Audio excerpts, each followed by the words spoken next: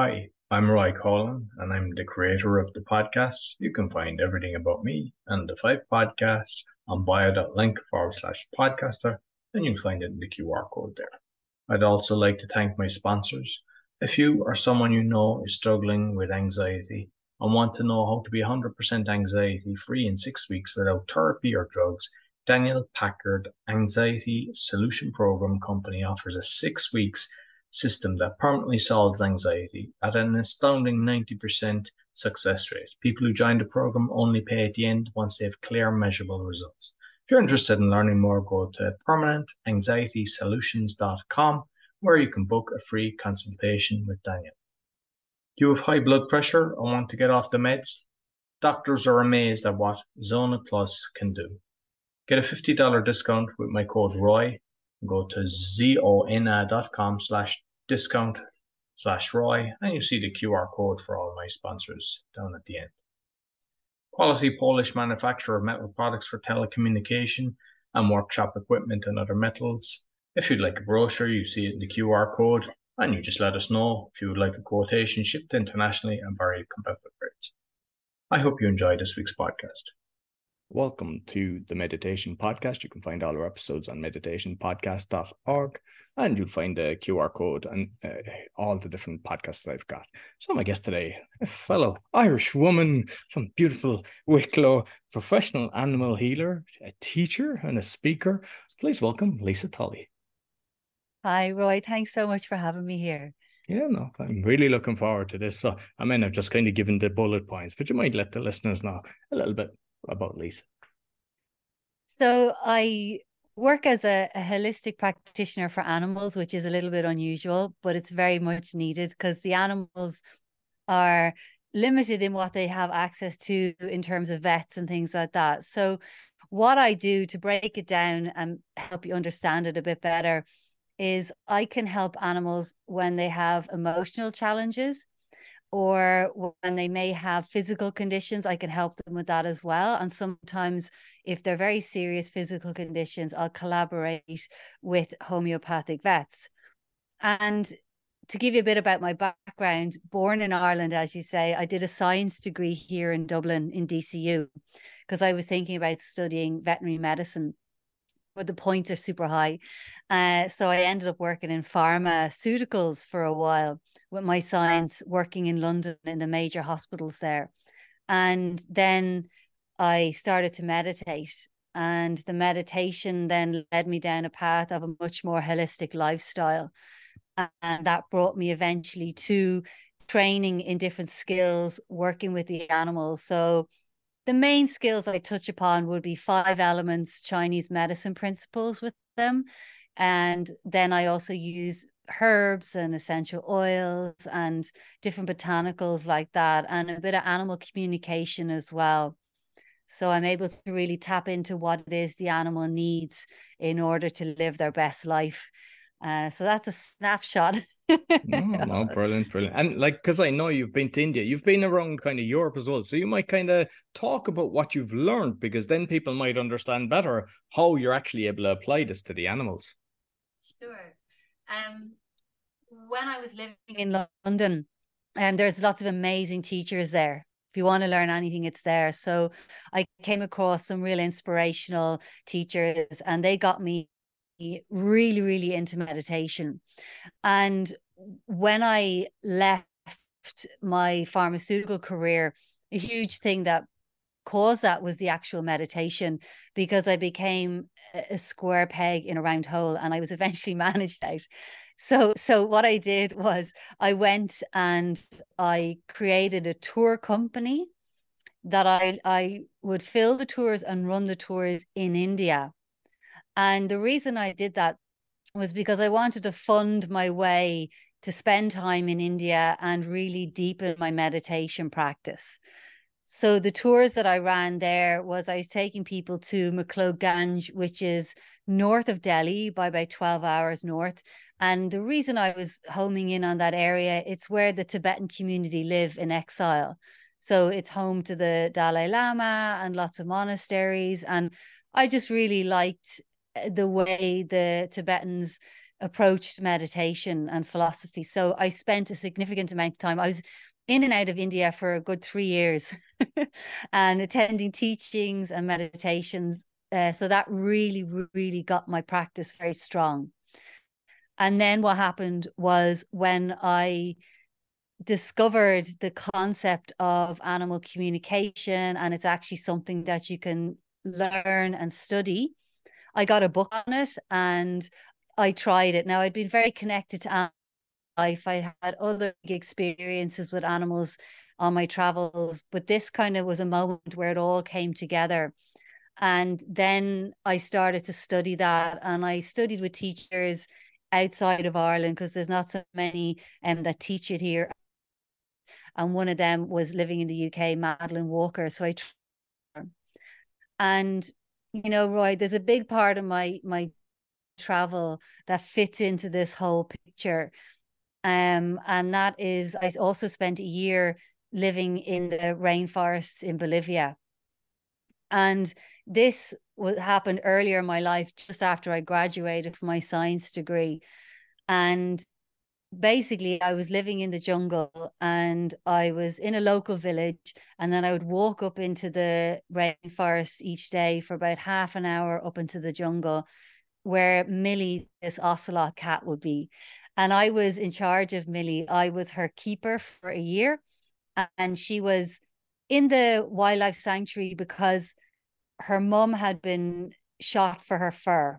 So Millie and her brother were then stolen, and they were being sold in the market, which is horrendous. And her little brother didn't make it, but then Millie did. So she was hand fed. So she wasn't necessarily totally wild at all, but she wasn't tame either. She was a jungle cat. You can't keep them as a pet.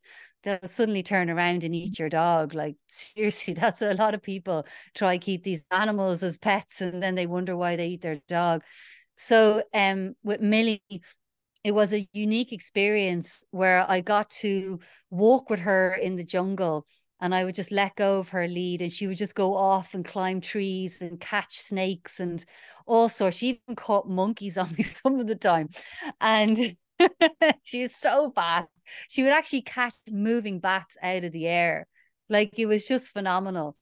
And submersing myself in that immense nature, that immense ecosystem, like, you know, I would be walking through rivers and I'd climb up out of a river and looking dead on would be a snake hissing in my face. Like, you do totally the wrong thing. You jump back and scream.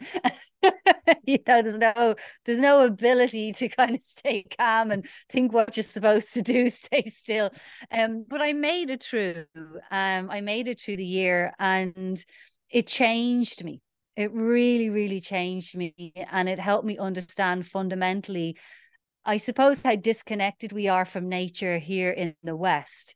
And something that's really stuck with me from that, which I always hold true to my heart, which might sound like a small thing, but it was really big to me, is when you live in the jungle and you hear the beautiful birds and you look up above the canopy and you see like several beautiful parrots all flying by together in a swarm, and you look at that and you just go, wow.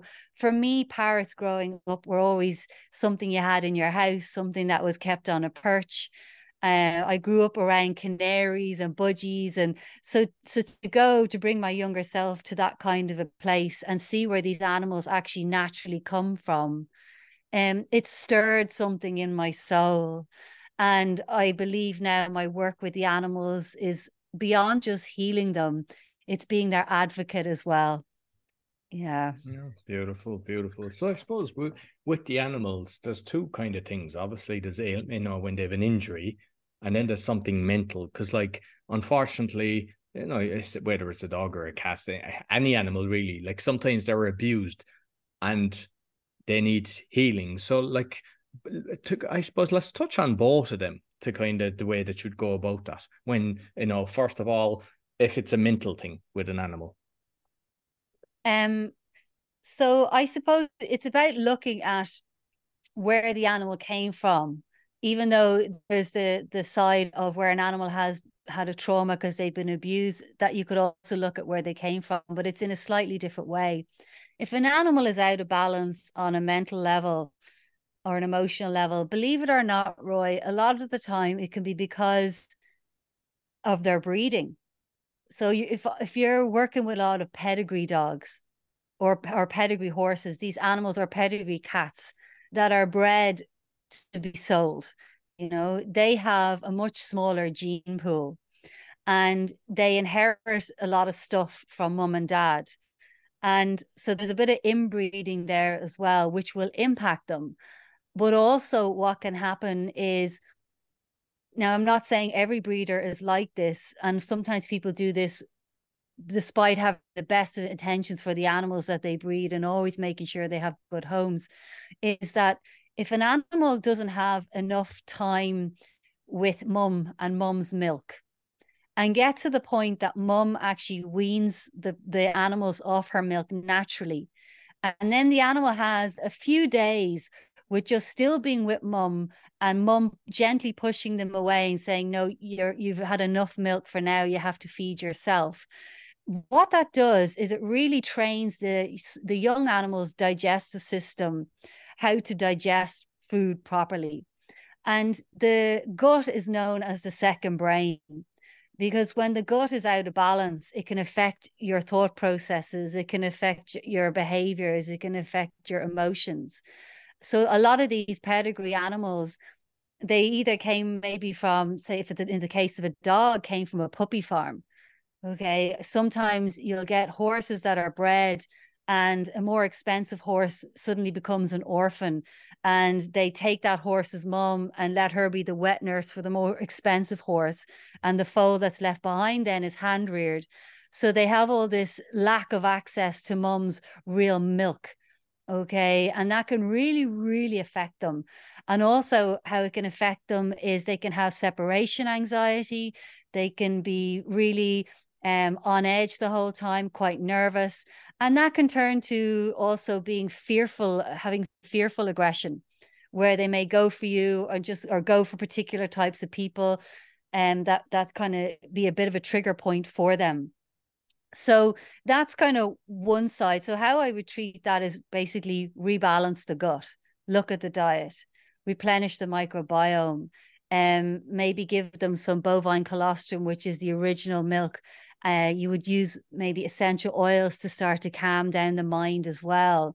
It all in the essential oils would work on the physiological side of it as well, and get the meridian points back into balance in the energy flow that goes into the organs, talking a little bit of Chinese medicine there. So that would be one way of dealing with it. And then to go on to the other type of animal, the one that is a rescue animal. Again, you would find that they more than likely, if they're traumatized, would have a digestive imbalance going on, even if they'd had mum's milk as at a perfect amount growing up and they were naturally weaned off mum. If they've gone through big enough a trauma, which a lot of rescue animals have done, again, it can still cause a digestive imbalance. So you would do the exact same thing, but you would more than likely have to work with them longer as well to help them soothe and ease the trauma of the mind. And again, you could use things like flower essences, herbs, essential oils with them. And one thing I would say, a huge part of my job, Roy, working with these animals, both types, is trying to encourage their person to be patient enough to let me do the work, because it's fundamental that we need to understand whether an animal has a mental imbalance, an emotional imbalance, a trauma, or anything. They can only heal at the rate that they can heal at. If we humans go to therapy and we've got someone on our shoulder saying, have you not healed your trauma yet? You've had 6 sessions, you should be finished it by now. It's not going to work. So it's the exact same for the animals. It's about giving them the opportunity to heal at the rate that they can heal at, whatever their story. And like with, say, the foods as well, because You know, I mean, we've whiskers, paws, all these kind of things. I mean, they're like the McDonald's of food. And I think, I mean, you see the ingredients, sometimes it's like 5% dash. I never saw my dog or cat go into the fireplace and licking out the ash. You know, it was like, I mean, there's a lot of toxins in the food, which in turn, I think they're not living as long. I mean, my dog lived to 16 because we weren't giving him that. We were giving him the same food as us. But I see a lot of the times maybe a dog's like 10 years and I think the food has a big part of that. Oh, you've touched on a huge topic there, Roy, and I'm so glad you did, because it's pet food was made as a human convenience. You know, it hasn't really been around that long. And it, you know, it proved very popular. And then, like everything, the corporates jumped on top of it. And now they're making an absolute fortune on selling these foods. But even if it's the local supermarket food, any of these dry foods or these really highly processed wet foods, I like to say to people, you know, if you look at dry food for dogs or cats or horses or anything, any animals, or it's known as kibble or nuts, as people call it, if you look at it, what food group does it remind you of? None of them, because it's not a natural food. It's not an actual food. And you're right, it is full of all kinds of stuff that causes huge problems. And since it became the norm, animals' health has really, really, really declined. And what's a very frightening thing at the moment that's going on now is that corporations around the world are buying up veterinary practices. And there's a local veterinary practice I heard of recently here in Dublin that just got bought over by Mars. Mars, right? And the food that Mars makes for pets is a very well-known one, okay? And it's used as a prescription food as well. So I just want people to think about that for a minute. Why would a food company, a corporation like Mars, buy a veterinary practice? What is their ultimate goal? And how is that going to impact your animal? Are they going to genuinely have all options laid out to them when it comes to food? And the way I approach food with the animals is it becomes a very potent form of medicine. And the animals know this. So if you have a dog that is refusing to eat their dry food, so what you have to do is you have to mix in a bit of wet food and only then they'll eat it. The dog is telling you that the dry food, they don't want it, that it's probably causing harm, more than likely, to their digestive function, to their gut, to their kidneys, to everything. And that's why it's actually shortening their lives. And how I know the magic of food is because when animals come to me in all sorts of states of sickness, I'll always address the diet. And everything I do, all the botanicals I use, all the diets that I use, they're basically self-selected by the animal. So I get a pendulum and I have the animal's photo and I say, which do you want? Okay. And they always respond so well to what they personally choose for themselves. So this morning I was working on a dog who had paralysis. Now, this dog is only 3 years old, right? And it's a pedigree dog. And suddenly the dog developed paralysis of the hind legs. And thankfully now the dog is starting to get back function of the legs. Not, you know, they're about 70% there. But when I looked into the case, you know, is clearly what's going on with that dog from my experience is there's a kidney yang deficiency, which means that basically the kidneys are really, really struggling. And that dog was on a home cooked diet for the first year. And then the last 2 years, the guardian put the dog on dry food, probably influenced by somebody else to make that choice. I'm not quite sure. But that is impacting the kidneys because it puts strain on the digestive system. It puts strain on the spleen, the stomach, and they need to nourish the kidneys. Now, there would have been a kidney imbalance going on there anyway, but straight away, what I'm doing with that dog is I'm changing the diet, and the dog selected a diet for himself. 2 diets. One, which is congee, which is basically chicken and white rice and ginger, which is going to feed the digestive, the spleen, and the stomach, which will nourish the kidneys. Okay. And he selected warming foods to warm up the kidneys. Now, that in itself is going to have a huge impact on that dog's health. That simple change can transform the dog's well-being. So I want people to reverse that. And I want the listeners to think about, well, if I take my dog off a fresh diet or a high quality raw food diet or a high quality wet food diet, and I switch it to kibble, to dry food, that's going to have a huge impact on their well-being on the reverse side. And sometimes people may do that thinking they're going to save money because they don't want to invest. In actual fact, like you said, your dog will end up in the vets a lot more often and end up with serious physical conditions a lot earlier in life. So you'll pay the higher costs at the end by the vet bills. Whereas if you invest in their well-being now with a proper diet of fresh, good quality foods, and it doesn't mean you have to slave over the kitchen all day. There's amazing food companies out there now that cook the food for you and deliver it to your door. And then you have them living by your side for longer. Who doesn't want that? Absolutely. And like you were mentioning the vets there, and one thing that I've kind of noticed, because I'm kind of looking at everything now, the craziness in the world, is there's a snake in the symbol in the veterinaries in Poland. I think it's everywhere as well. You see it on the back of the ambulance, you see it in the hospitals, and the pharmacy as well has a snake in it. And then when you see all the different things, the logos around the world by the powerful elite, they always have a snake in it. So it's like these things are they're like kind of telling us they're not good for us. I don't know, have you ever thought of that, or have you spotted that?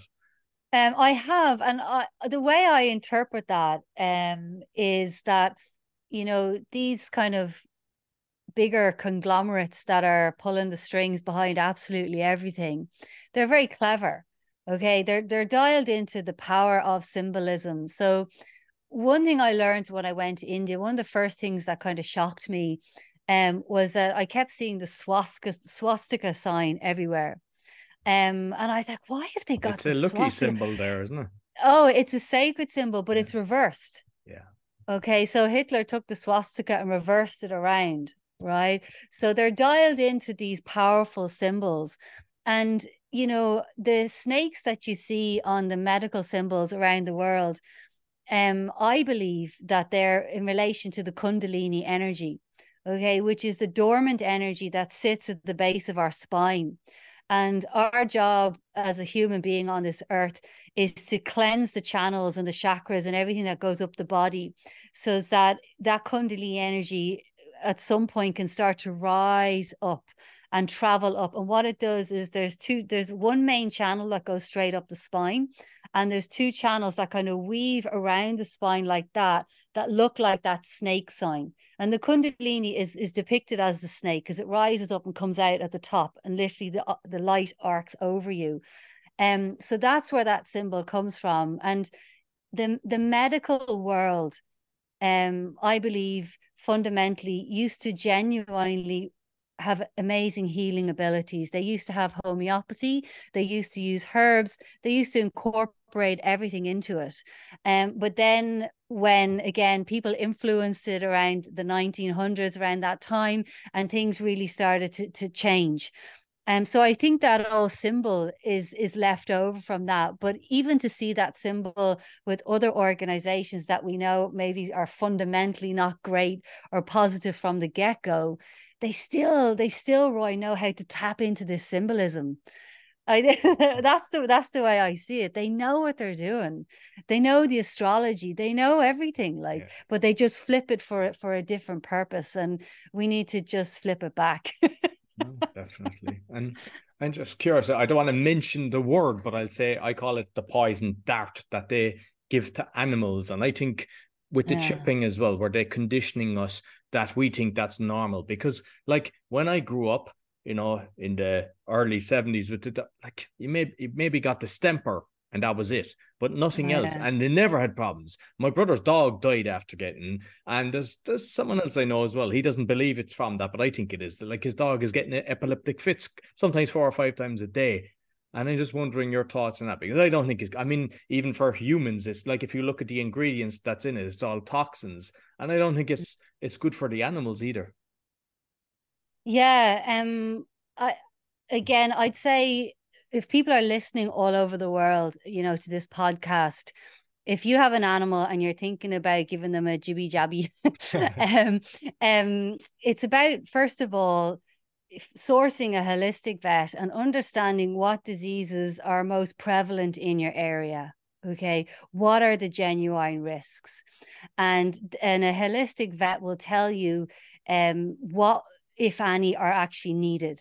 Okay, so I went into this in huge detail with one of my friends who's a holistic vet, right? And the question I asked her, I said to her, if it's your dog, right, knowing all that you know and seeing all the damage that you've seen from animals being over jabbed, which they are all the time, is there anything you would give your animal if it was your puppy? What would you give them? As well as all the homeopathy that you give and everything like that. And she came back and she said that she would give a parvovirus vaccine once in the animal's life at 12 weeks old. Everything else she feels can be managed. And I thought, wow, now isn't that super interesting? Like that, there's a balance there. Okay. So, but paying attention to what she said, I would give it to the dog once for their entire life at 12 weeks old. And then what happens, you see, is we're encouraged to give them the same shots year in, year out, Roy. And there's this thing you can do with animals. If you do want to give them one particular shot, if it's a prevalent disease and a holistic vet has genuinely told you, do this, you go, fair enough. What you can do is you can do something called a titer test. And a titer test is basically a blood test where they can test to see if the shot is still active in the animal system. If it's still active, you don't need to give them a booster. Okay. And there's amazing information is coming out on this now. There was a study that recently came out just a few months back, where there's dogs so far at year 5, and the titer tests are showing that the shots are still active. Now that study will continue to grow as the animals get older. But so it could even get to 10 years, it could even get to 12 years.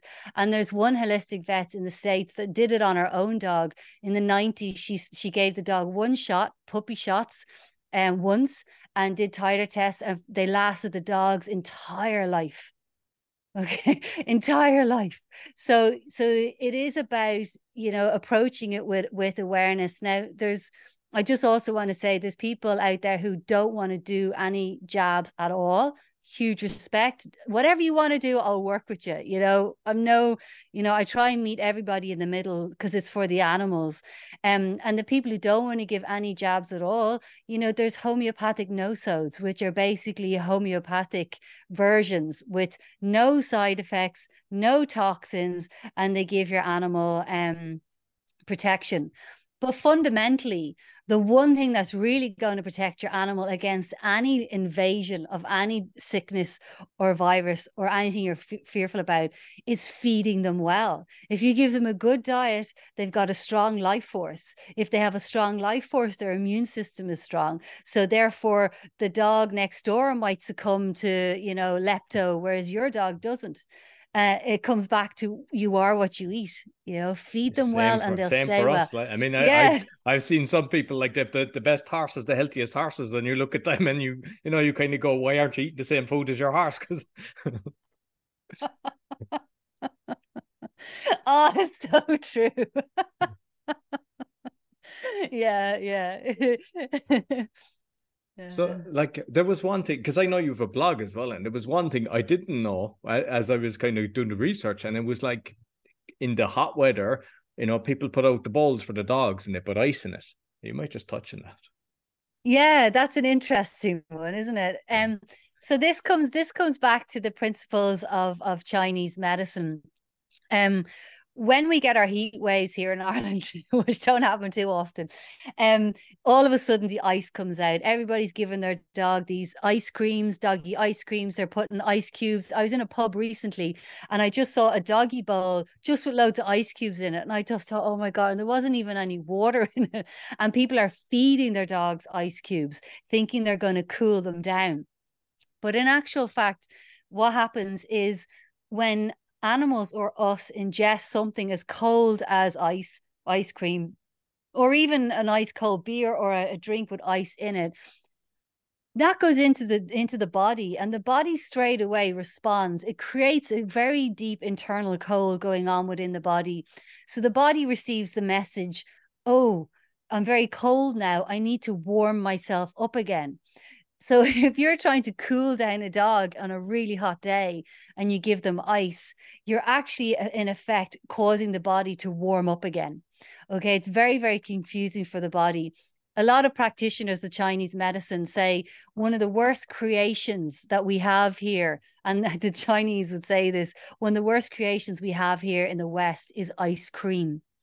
Because the ice cream, the ice not only has that effect on the digestive system, but the cream itself actually causes then the spleen to the spleen really doesn't like dairy. Okay. And the spleen doesn't like cold either. It likes to be warm. So ice cream is a nightmare. So if we want to cool our animals down in a safe way or cool ourselves down in a safe way, a simple thing to do is get a bowl of water, 2 bowls of water. In the first bowl, you have plain drinking water, leave it as it is.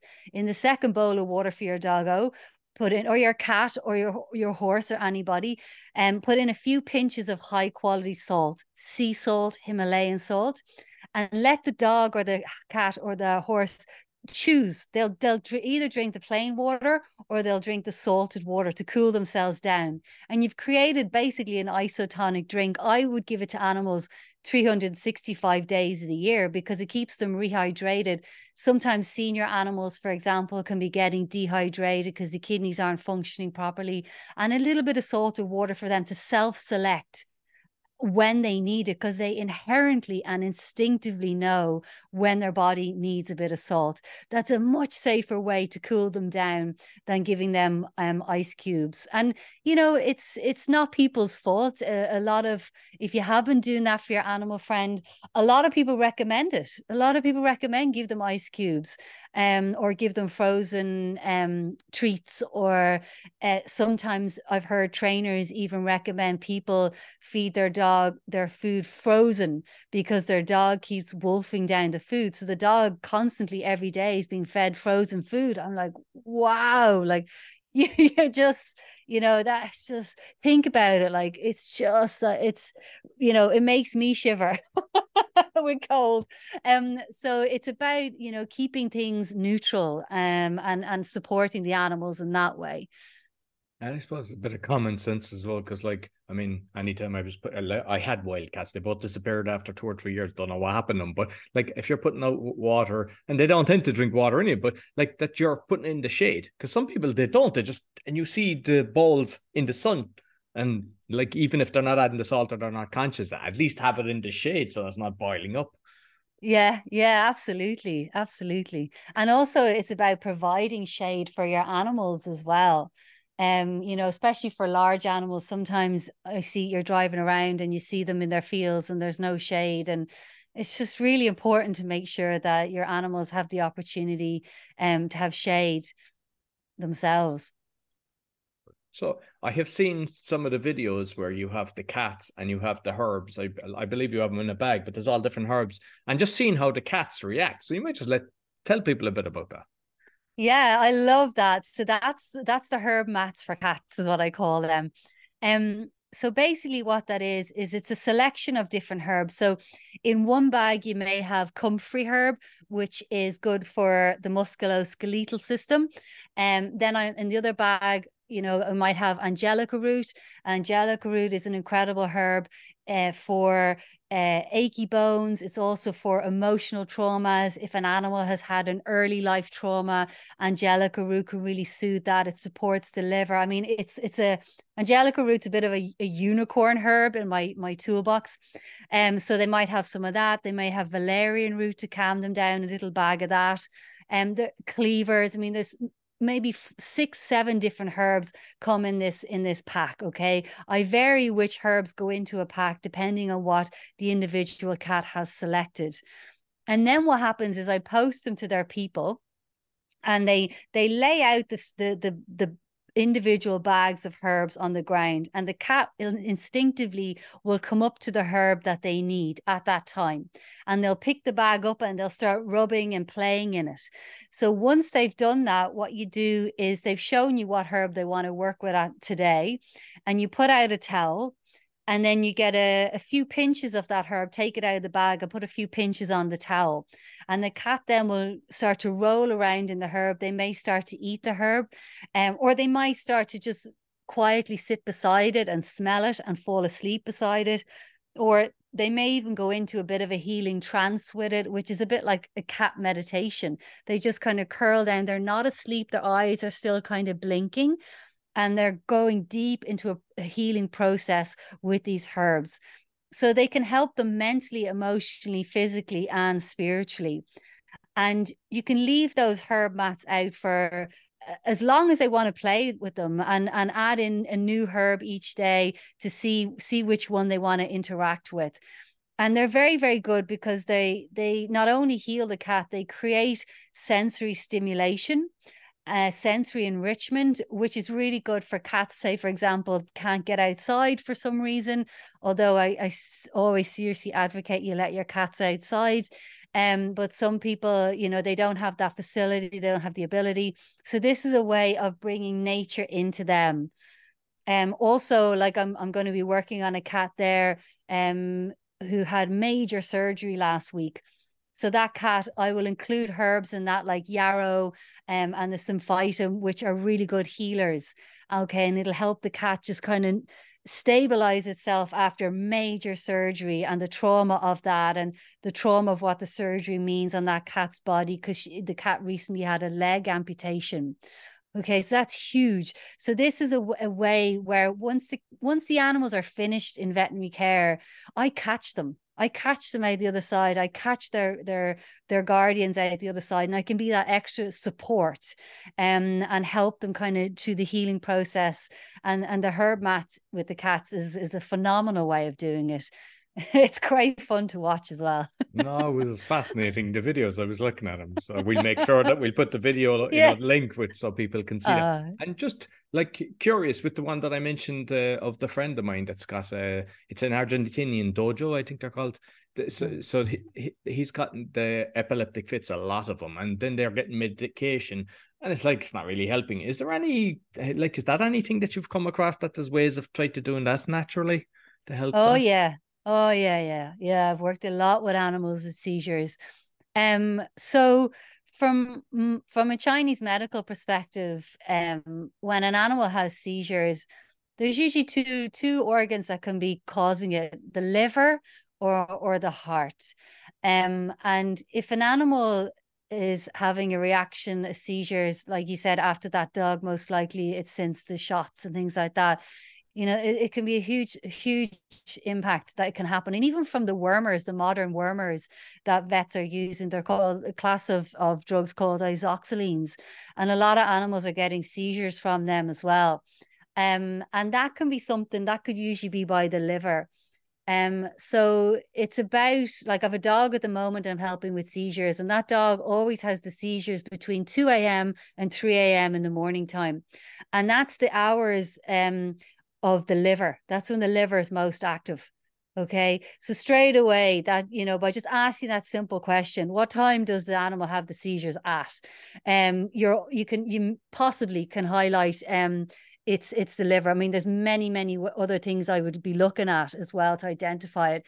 And then it's about, working with the animal and saying, well, which organ, because other organs impact the liver as well. And it's saying, well, which organ do you want me to start with? Okay, how can we support the liver? Do we support the kidneys to support the liver, or do we go straight in and support the liver directly? So that's where the animal has this innate wisdom to tell me, oh, start with the kidneys first, and then we support the kidneys to in turn support the liver. That will just give you one example. And then the other type of seizures then is connected to the heart. So in Chinese medicine, the spirit of the heart is called the Shen. Each organ has a spirit, and what the principles say is that when an animal has a seizure, it can be because the Shen is leaving the body, the spirit of the heart is leaving the body.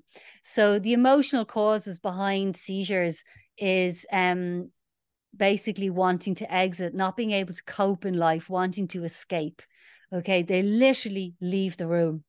Okay, so the Shen, the heart energy, is not being grounded. Consequently, actually, the liver plays a big role in grounding the Shen in. But an animal, it can be about treating the seizures by supporting the heart and supporting the emotions and understanding why the animal fundamentally wants to leave. Or maybe it's their person that's really having a very difficult time and they want to just check out. And the animal is checking out for them and having the seizures to mirror back to them, saying, look, this is not working for you. You need to, instead of checking out, you need to deal with why you want to check out.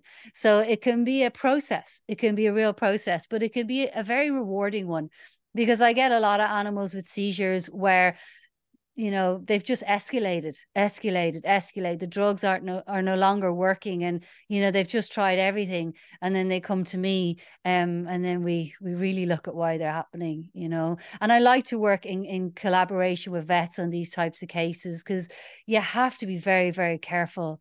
Very, very careful with seizures, and huge respect to all the hard work the vets are doing. So it's about teamwork. Brilliant. And I'm just curious then, with all the animals that you're dealing with, have you had any bad cases where because I mean some dogs and some cats, whatever, they're just comfortable with the kind of the family, and when somebody comes in to help, I know you can do a lot of this stuff online, but have you had experiences that and how you can potentially avoid them in the future? Do you mean like experiences like they try to bite you, or they're just attacking? Because sometimes you see that with an animal, they're defensive of their owner. Yeah. Oh, I see what you mean. Yeah, like I'd say when I go and visit an animal, they tend to respond to me in a different way to what they normally would do. So you could have an animal that's usually quite aggressive and they'd be quite calm with me. Or you have an animal that's usually quite calm and then suddenly they'd be aggressive with me. Okay, so it can go either way. And the reason being is that they show me their true nature, or they show me what's really going on for them. So yeah, I was working with a dog where I went into the house and I had the botanicals in my box, and just the vibration of the oils can trigger them. Okay, because they know, because they're already releasing, and they can have a trauma release. So there's certain oils that I use that I know to be very careful with. And with this particular case, I walked into the house and it was a big breed of a dog, like a serious breed. And the dog just starts growling at me, and the person's like, oh my God, she never normally does that. And I was just like, can we put her on a lead? And the guardian was like shocked. Why would you want to put her on a lead? I'm like, well, if that dog, you won't be able to get that dog off me. That dog is a serious dog. So eventually I kept working with the dog, and twice she kind of really turned on me, but the guardian had her. And then eventually the oils won. Like by the end of it, the dog was panned out on the floor, completely chilled out and relaxed. So the oils will win. It's about me keeping myself safe until they do. If there's a particularly tricky horse, I'll always, and I know that they need a particularly tricky oil, like a trauma release one. I'll always work from the outside of the stable. Like, there's only one of me, and I don't want to, I've got many more animals to heal. So, I never have any fault in the animal at all if they respond to me in a way that's deemed aggressive. I just think they're just asking for help, and I'm the one to give it to them. Brilliant. And I'm just going to ask one final question, but what I know is I'd love to get you back again, maybe, in December or something. And what we can do is the listeners then can kind of write to me and give me some questions for you, because I think this is fascinating. But one of the things that I've seen you talk about as well is kind of helping in end of life with the animals, because I don't think not everyone kind of thinks of that, but it's nice to kind of know a bit more about that as well. Oh yeah, that's the quieter part of my work that not many people know I do. I've been working with the animals now, end of life, for 10 years. And what I do is I give them a voice. This is where the animal communication plays a big role. Because if an animal is senior and their body is letting go and their person knows it's getting close, or an animal has been given a diagnosis by a vet, it's about, I give the animal a voice and say, well, how do you want things to pan out? Do you want to try go for a natural passing? Or is your suffering too much? Do you actually want help to leave? Do you want a euthanasia? And then, as hard as that conversation is, I cry every single time. It takes the responsibility, for all the responsibility off their person's shoulders. It becomes a conversation. And then what we have is there's certain botanicals that we use at end of life that support the animal, the soul to leave. Okay. They don't force it like chemical euthanasia, but they seriously help the animal to go. So they can actually completely avoid needing euthanasia if that's possible, but sometimes it's not. And the other thing as well, the end of life botanicals, what they can do is they can actually give an animal that is really, really waning, they can suddenly bounce back, right, and have a new burst of life and start playing with toys they haven't played with in months and doing things they haven't been doing in months, because it gives them full soul autonomy. So the soul just says, I'm not ready to go yet. I've got more time here. And eventually the time will come again where they start to wane. And then we use the end of life botanicals for another time, and this time they might continue to wane and then eventually go, or they might go for euthanasia, but their soul is still really, really ready by the time they go for it. So the euthanasia is just a last little nudge beyond the veil. So it makes the whole thing, it makes an impossible time a teensy little bit more possible for everybody involved. And it's very, very special work. Very special. Beautiful. Listen, Lisa, I thoroughly enjoyed the conversation. Definitely love to get you back. And yeah, brilliant. And you might let people know where they can find you. Oh yeah. My website is animalhealing.ie, so they can find and my handles on Facebook and Instagram is Animal Healing Lisa Tully. You'll find me there as well. And yeah, I'd love to hear what questions all of you have out there, and I'll be sure to answer them on the next time we chat, Roy. Okay, brilliant. Yeah, so I'll make sure I'll put all the links both onto the audio and the video. Thank you very much. Thank you. So that's all for the meditation podcast. You can find all our episodes on meditationpodcast.org. Until next week, take care. So I hope you enjoyed this week's podcast. You'll find everything about me on bio.link/podcaster with all my podcasts, and you'll find it, you see in the QR code in the graphic that's shown. I'd like again to thank my sponsors. So if you or someone you know struggling with anxiety and want to know how to be 100% anxiety free in 6 weeks without therapy or drugs, Daniel Packard's Anxiety Solution Program company offers a 6-week system that permanently solves anxiety at an astounding 90% success rate. People who join the program only pay at the end once they have clear, measurable results. If you're interested in learning more, go to permanentanxietysolutions.com, where you can book a free consultation with Daniel. Do you fight blood pressure and or want to get off the meds? Doctors are amazed at what Zona Plus can do. You can get a $50 discount with my code ROY, zona.com/discount/ROY. And you'll see it in the QR code as well as Daniel's QR code. Quality manufacturer of metal products for telecommunication and workshop equipment and other metal materials. You see the brochure there in the QR code, and let me know if you would like a quotation, shipped internationally at very competitive price. I'd like to thank all my sponsors and also all my listeners. Be sure to give me a thumbs up, 5-star rating, share with your friends, really helps. And I also have a video on how to give a 5-star rating because a lot of people have wrote to me asking me that they don't know how to do that. Until next week, take care.